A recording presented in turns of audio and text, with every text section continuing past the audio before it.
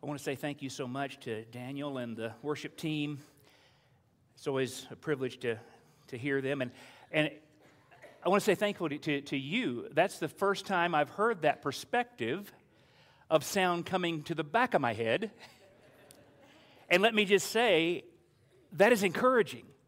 And it gives me more vitality, more energy. I can only imagine what it does for Brother Philip to hear that, to hear the church worshiping, and then you get up to be able to proclaim the Word of God.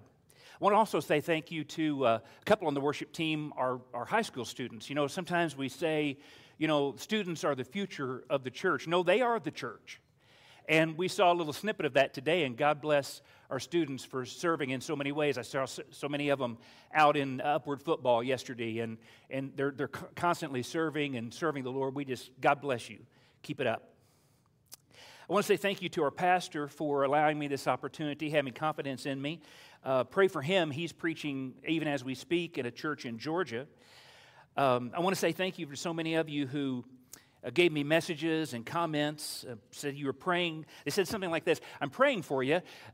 I've heard you speak before. It's a bit like Patrick Mahomes encouraging Aaron Rodgers. Hate that man. One comma or one vocal inflection makes a big difference. So we're in Psalm 95. You can start to turn there if you like. A study in worship. As we begin, we must first acknowledge that Scripture speaks to us, and most of us think in terms of worship in two different ways. First, we realize that worship is a continual act of living in obedience to God 24/7. Second, we think of worship as the church's acts of worship, singing, praying, reading Scripture, preaching, when we are gathered together. Both are vital, and each affect the other. Although it seems clear that Psalm 95 speaks to the gathered assembly, it speaks to individuals in warnings and instructions as well. So we'll hear both today. So let's begin with a working definition of what worship is and what it is not. Worship is not music. We had a wonderful time of singing today, but that in and of itself is not worship. That was a tool to guide us to worship. Amen? So it's not vocal or instrumental. God created those mediums to be used, but they're not worship in and of themselves. Now, only a couple minutes into the introduction, and so let me just go ahead and make some enemies right off the bat. Worship is not about style or preference. Ooh, I'm leaving. There's the door. Did God call us to be all unique? Yes. Did He work through nature and nurture to bring us to this point in our lives where we all have certain likes and dislikes? Sure He did. But we err when we assume what I like is best for everyone. And what I dislike, I'd just rather you not use it. Right? Long story short, in the category of music, not worship, but music, we are instructed to sing psalms, hymns, spiritual songs, and if the Bible gives those equal weight, and it does, then who are we to elevate one over the other? So, one of my favorite books on the subject of worship is Real Worship by Warren Wiersbe. He gives us one of the best definitions I've heard. A little bit long, but follow along. Here it is. Worship is the believer's response of all that they are, mind, emotions, will, and body, to what God is and says and does. This response has its mystical side in subjective experience and its practical side in objective obedience to God's revealed will. Worship is a loving response that's balanced by the fear of the Lord, and it is a deepening response as a believer comes to know God better. And what should be the result of all this? Transformation. Where did Wiersbe possibly get this transformation thought? Well, most likely from Romans 12, 1 and 2. I appeal to you, therefore, brothers, by the mercies of God, to present your bodies a living sacrifice, holy and acceptable to God, which is your spiritual worship. Do not be conformed to this world, but be transformed by the renewal of your mind, that by testing you may discern what is the will of God, what is good and acceptable and perfect. If Christ is your Savior, God is in a constant process of transforming you into the likeness of His Son, Jesus. As we think of transformation, someone once said, as the great old hymn says, God wants you to come just as you are, but He never intended you to stay that way. Right? We all know this. So God's Word, His worship, His instructions to us in Psalm 95, and we'll read it. O come, let us sing to the Lord. Let us make a joyful noise to the rock of our salvation.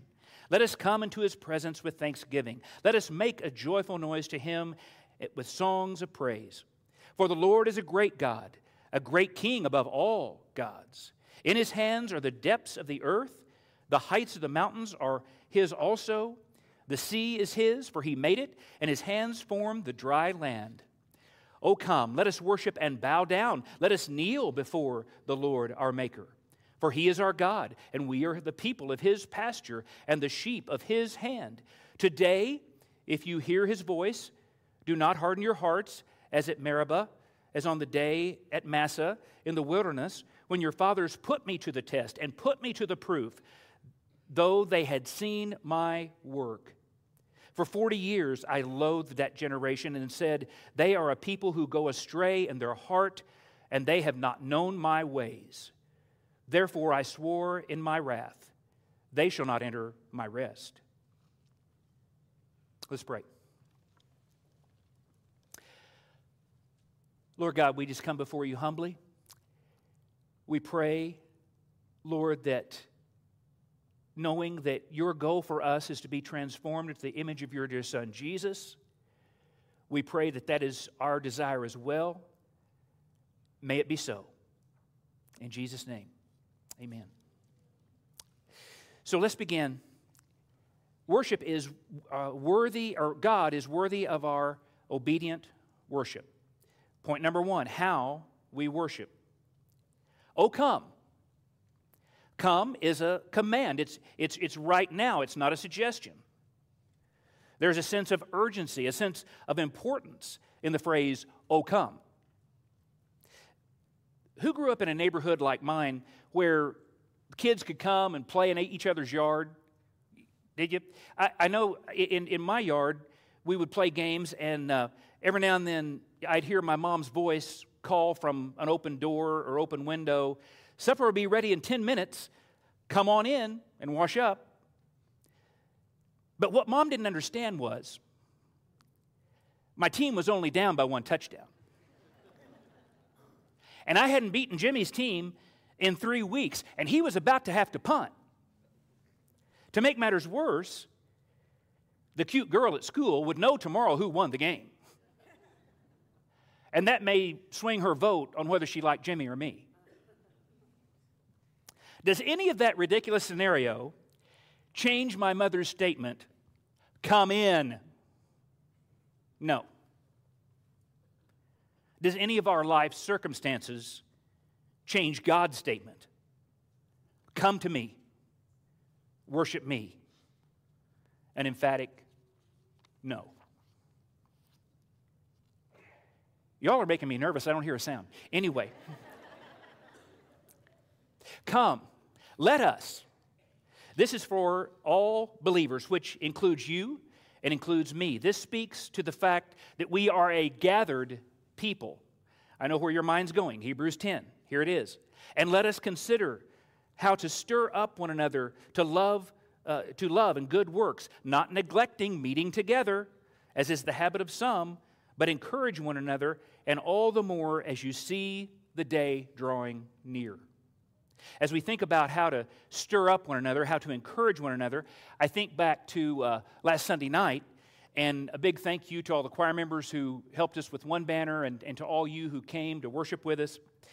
If you were there, you remember the worship pastor that sang the last solo. His name was Shockey Thornton. He's from Kansas City. He was seated right there on the front row.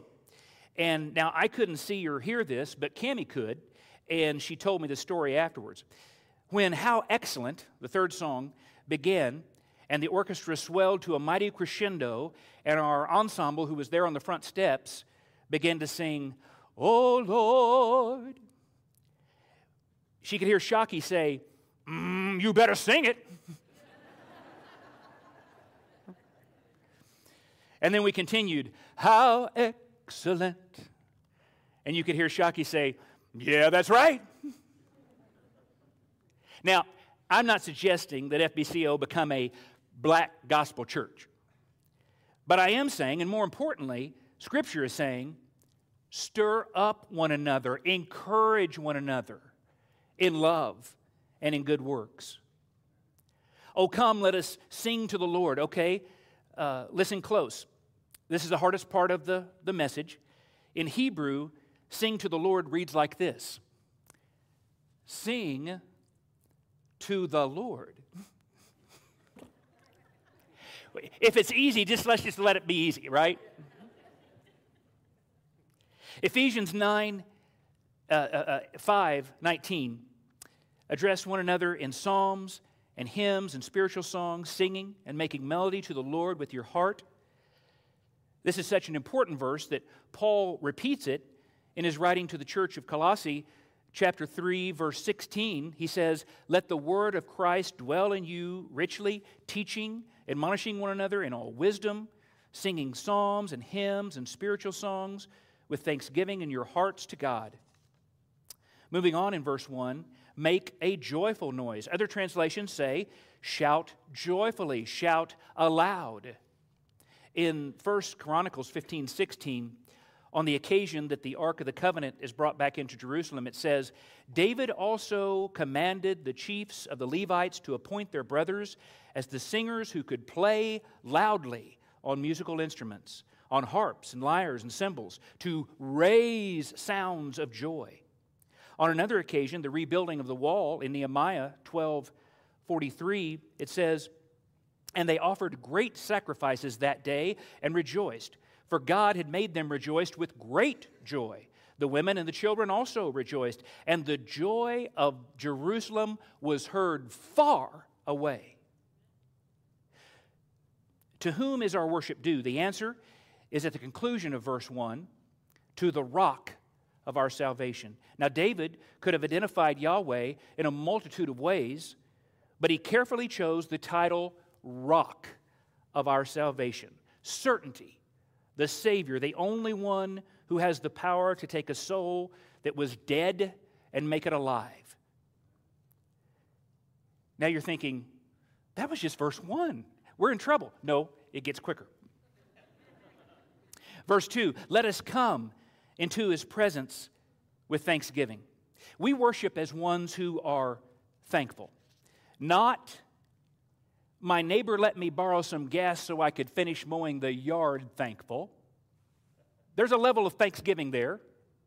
But as someone who I was on death row due to crimes I was proven guilty of and should by law die for, but someone came and took my place and paid my penalty so that I may go free thankful.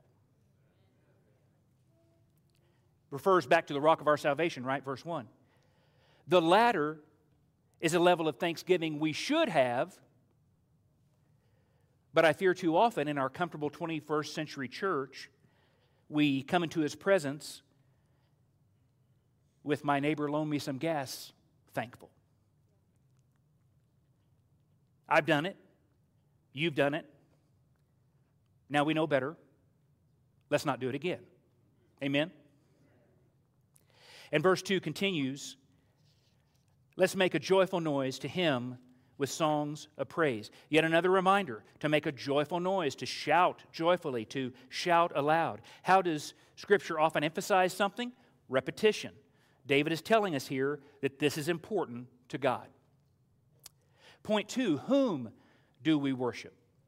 Verse 3, for the Lord is a great God and a great King above all gods.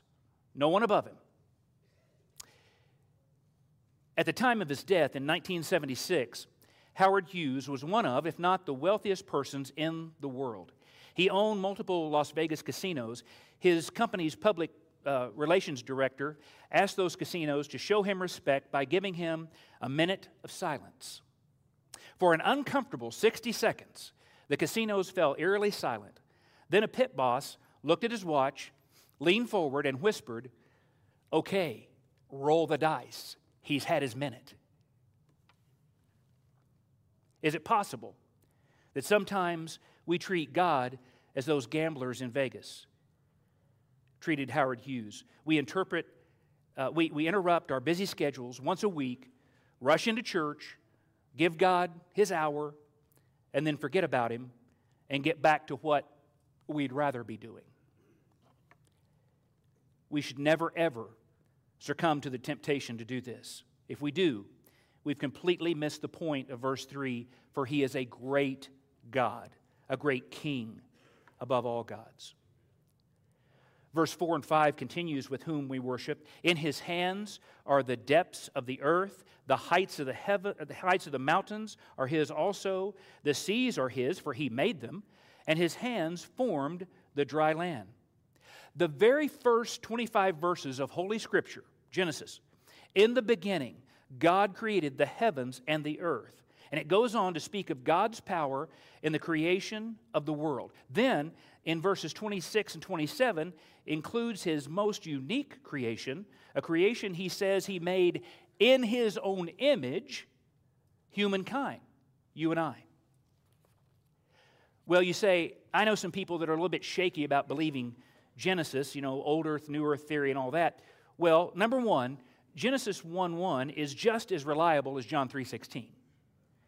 But just for further proof, let's go to the Gospel of John, chapter 1, verse 1. In the beginning was the Word, and the Word was with God, and the Word was God. He, Jesus, in the beginning, was in the beginning with God. All things were made through Him, and without Him was not anything made that was made.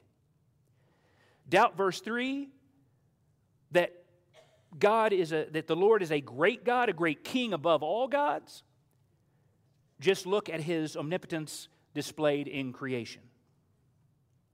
Verse 6 goes on to say, "O come, let us worship and bow down. Let us kneel before the Lord our Maker." Once again, we hear the command repeated, "O come." Is David driving home a point here? I believe so. God prompted him to start with this command. Now God is prompting him to repeat this command. It's important. Come, worship God. And let us, again, repeated. In fact, it's the 6th time in this chapter that it's repeated. Many years ago, the choir was rehearsing a song entitled, "Let Us Rejoice." Some of you are out there, you remember this. As you could imagine, it was very much about worship. And many phrases begin with, "Let us rejoice," "Let us sing," "Let us praise," "Let us worship," "Let us," etc. A few weeks later, several choir members caught me before choir rehearsal and said, "Hey, are we singing the salad song tonight?" What? The salad song. Let us, let us, let us, let us. We all got a good laugh out of that, but on a serious note, I seldom eat a salad anymore without remembering that story and also remembering God has commanded us to worship and to worship together. I hope that rings true for you for the rest of your life every time you eat a salad. Verse 6 goes on to say that worship is bowing down and kneeling before the Lord. The Old Testament Hebrew word for worship here is shakah, to depress, to prostrate, all the way face down to the ground oneself as an act of homage to royalty. The New Testament Greek word is proskuneo, carries the same or very similar meaning. Who has seen Sight and Sound's Queen Esther? Raise your hand. Yeah, a lot of you. Well, I know I can account for 67 of you because we took you when the seniors went last month to see it. What happened every time King Xerxes entered the room? Everyone immediately stopped what they were doing and made absolutely certain that what? That their head was below the head of the king. They lived by a code that said, I always, without exception, I always honor the king. Now, yes, in that Persian culture, they knew if they didn't lower their head, it may be lowered for them, possibly detached from their bodies, but it would be lowered. Consider Philippians 2, 9 through 11. Therefore, God has highly exalted him and bestowed on him a name that is above every name, so that the name of Jesus every knee should bow, in heaven and on earth and under the earth, and every tongue confess that Jesus Christ is Lord, to the glory of God the Father. We tend to picture this as all the redeemed bowing before King Jesus, imagining our glorious eternity that we'll spend with him. And that's true. But remember, it's very clear that every knee, not just his followers, every knee will bow. Revelation 6, we read about the final judgment upon the earth. Verses 15 through 17 speaks of the opening of the seventh seal. It says, and the kings of the earth, and the great ones, and the generals, and the rich, and the powerful, and everyone, slave and free, hid themselves in the caves and among the rocks of the mountains, calling on the mountains and the rocks, fall on us and hide us from the face of him who is seated on the throne, and from the wrath of the Lamb, for the great day of their wrath has come. Who can stand? Good advice. Practice obedient shakah, proskuneo, bowing, worshiping before your loving Savior now, before you're forced to do it by a wrathful God later. We continue with verse 7. For he is our God, and we are his people. We are the people of his pasture, the sheep of his hand. So here, God moves from verse 3, he is a great God, to he is our God, an expression of personal relationship and intimacy. A great old 19th century hymn depicts this. Loved with an everlasting love, led by grace that love to know. Gracious Spirit from above, thou hast taught me, it is so. Oh, this full and perfect peace, oh, this transport all divine, in a love that cannot cease. I am his and he is mine. In a love that cannot cease, I am his and he is mine. Those of you who have repented of your sin, believed in his Son, and can say with the psalmist, he is our God. Verse 7 goes on, people of his pasture, sheep of his hand. James Montgomery Boyce notes, this passage uses God's relationship to his people as a second reason why we should worship God, and a reason for the Psalm's second call to worship in verse 6. Here, the worship of God is made personal, for we are reminded that God not only made the caves and the mountains, the seas and the dry land, he made us too. What is more, he cares for us. He cares for us if we are numbered among his people. Using a common but beautiful pastoral image, the psalmist says that we are God's sheep, the flock under his care. What Christian can read this without thinking of Jesus' words in John 10, verse 11? I am the good shepherd. The good shepherd lays down his life for his sheep. 14, I am the good shepherd. I know my own, and my own know me, just as the Father knows me, and I know the Father. I lay down my life for the sheep. Verse 27 and 28, my sheep hear my voice. I know them, and they follow me. I give them eternal life, and they will never perish, and no one will snatch them from my hand.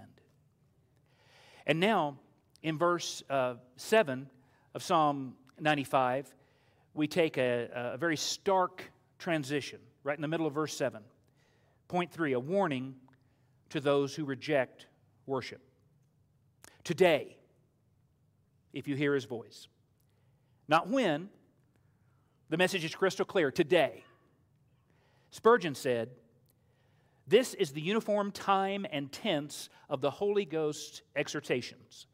He saith nothing about tomorrow, except to forbid our boasting of it, since we know not what a day shall bring. All his instructions are set to the time and tune of today, today, today. Today, if you hear his voice. I don't know where this phrase came from. I couldn't track it down. But I read this, and I think it rings true of Scripture. I heard, it's hard to hear God's voice when you've already decided what you want him to say. Let me say that again. It's hard to hear God's voice when you've already decided what you want him to say. Is it just me, or are there others out there that just in their mind said, ouch? We do it, don't we? David uses if you hear his voice, not when you hear his voice. Why wouldn't we hear his voice? Because we too often choose to ignore the main way to hear his voice. Amen? That's where you're going to hear his voice the loudest and the clearest. We must open his word and read. We must bring his word to church and follow along as teaching and preaching take place. Worship begins and ends with the word of God. Without the word, there is no worship. Or better stated, without the word, there is no worship of the one true God. Without the word, our hearts will wander and we will worship something or someone else. And then verse 8 goes on to say, do not harden your hearts. In Matthew's gospel, he says in chapter 15, 8 and 9, these people honor me with their lips, but their hearts are far from me. Their worship is a farce. That's harsh. And Matthew takes this from a quote that Isaiah gave in, he'd already recorded in chapter 29 of Isaiah. Verse 8 goes on to say, as at Meribah, as on the day of Massa in the wilderness, when your fathers put me to the test and put me to the proof, though they had seen my work.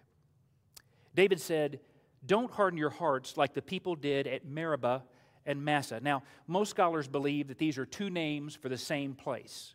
This scene takes place in Exodus 17, when the Israelites had traveled to Rephidim, found no water there, and became very thirsty. Moses named the place Meribah, meaning quarreling, and Massa, meaning testing, because they were quarreling with Moses and testing God. At one point, Moses told God that he thought the people were about to stone him to death. The people even had the audacity to say, after the deliverance of from Pharaoh, after God parted the Red Sea, after they walked across on dry land, after God destroyed Pharaoh's army, after being fed by God from heaven, they had the audacity to say, is the Lord among us or not? I got to confess, some people call it sanctified imagination. Maybe you have one too. As you're reading Scripture, you imagine the way it could be. My sanctified imagination took this phrase and ran with it. I can just picture Moses saying, hey, come closer. Did you say, is God among us or not? I can just see Moses doing his best Denzel Washington impersonation in the football movie Remember the Titans. Remember? The young man was whining about being tired and thirsty, and the coach says, boy, you must be outside your mind. Does this lack of faith remind you of anybody? Well, if we're being honest, it reminds us of us, doesn't it? You and me. We can all be outside our minds at times because we forget. We just sang, we will remember. Got to pause just a minute here. I took an opportunity to come. I wanted to listen to worship practice just to prepare my heart. And so it's everything I can do right now to resist the temptation to add about 20 minutes worth of content that I went through my mind as I was going through that worship rehearsal and listening to the group. So I promise. And by the way, the Chiefs don't really start till the middle of the third quarter anyway.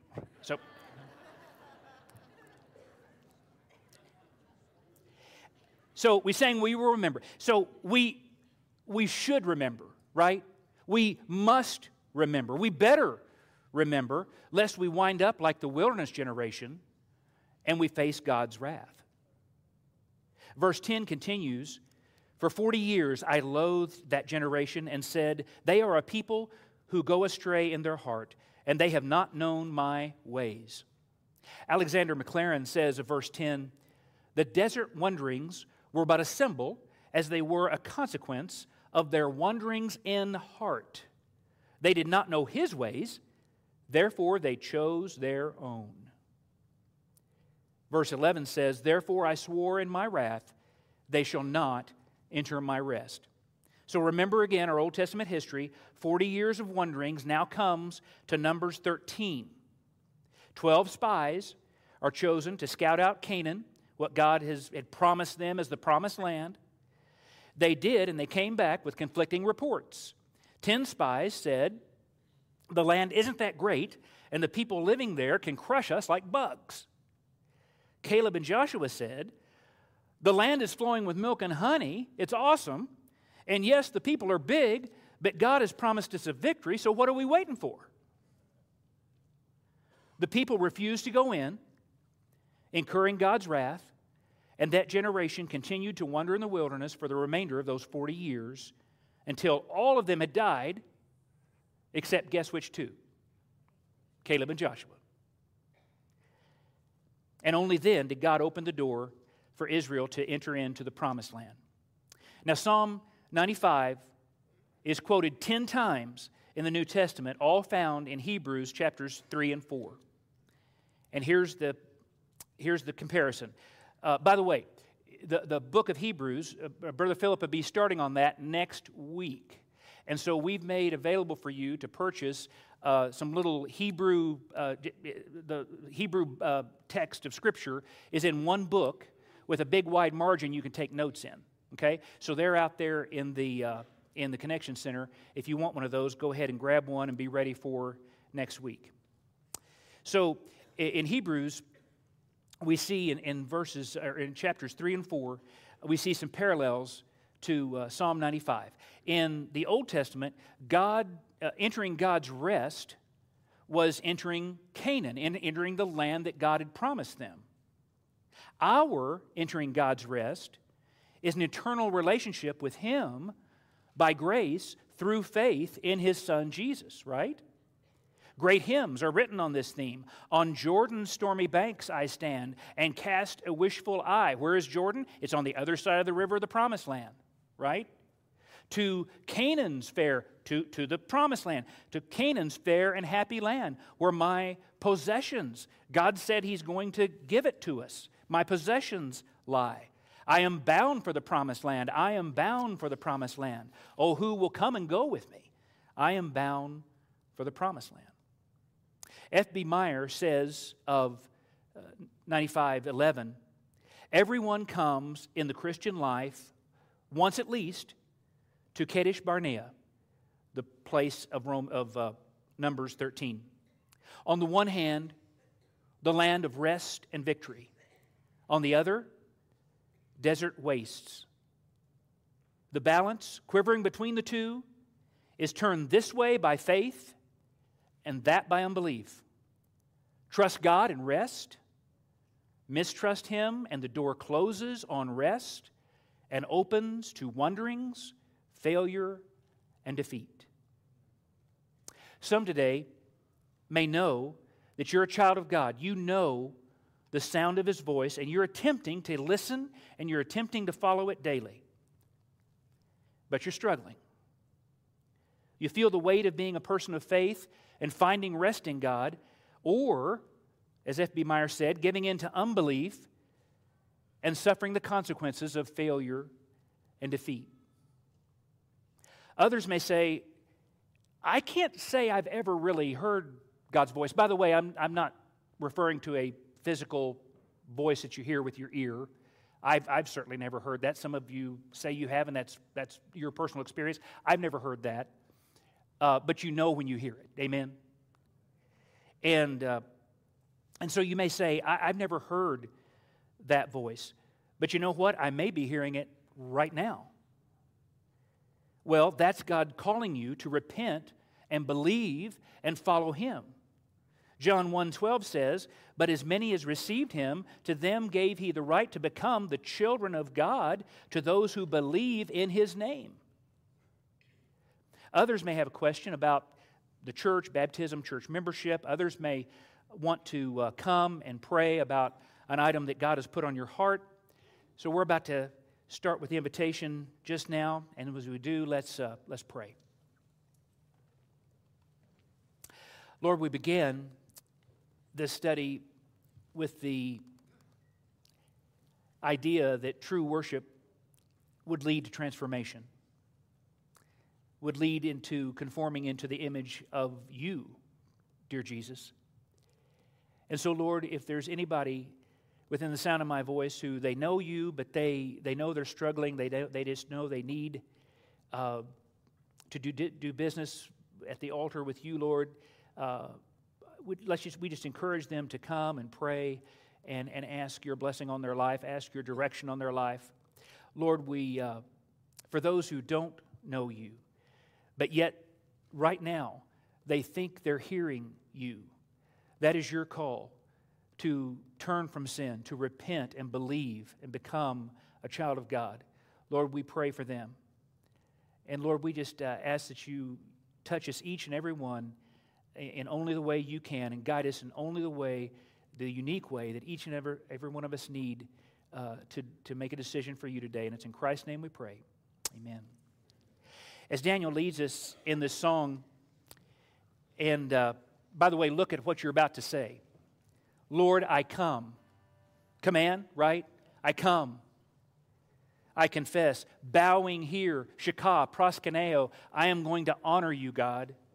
And if I do, I find my rest.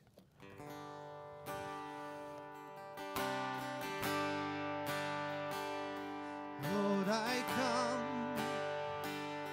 I confess. Bowing here, I find my rest, and without you, I fall apart. You're the one that guides my heart. Lord, I need you. Oh, I need you. Every hour I need you. My one defense, my righteousness. Oh God, how I need you.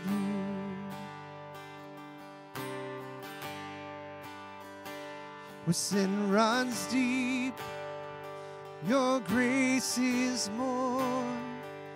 Where grace is found is where you are. And where you are, Lord, I am free. Holiness is Christ in me.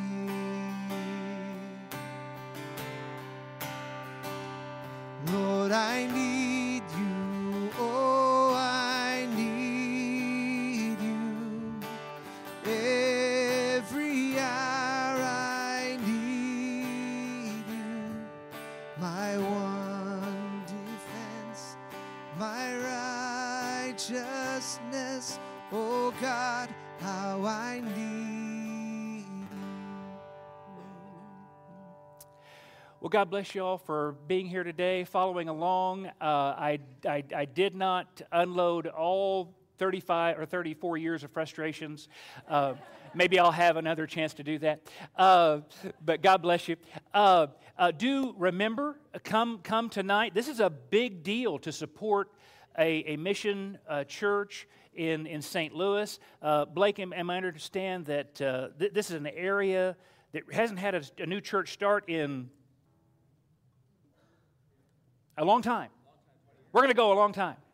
And so this is a great opportunity. So come tonight, hear Brother John. Another quick plug, it was awesome to gather together as a body again on Wednesday nights around the table and eat together and fellowship together.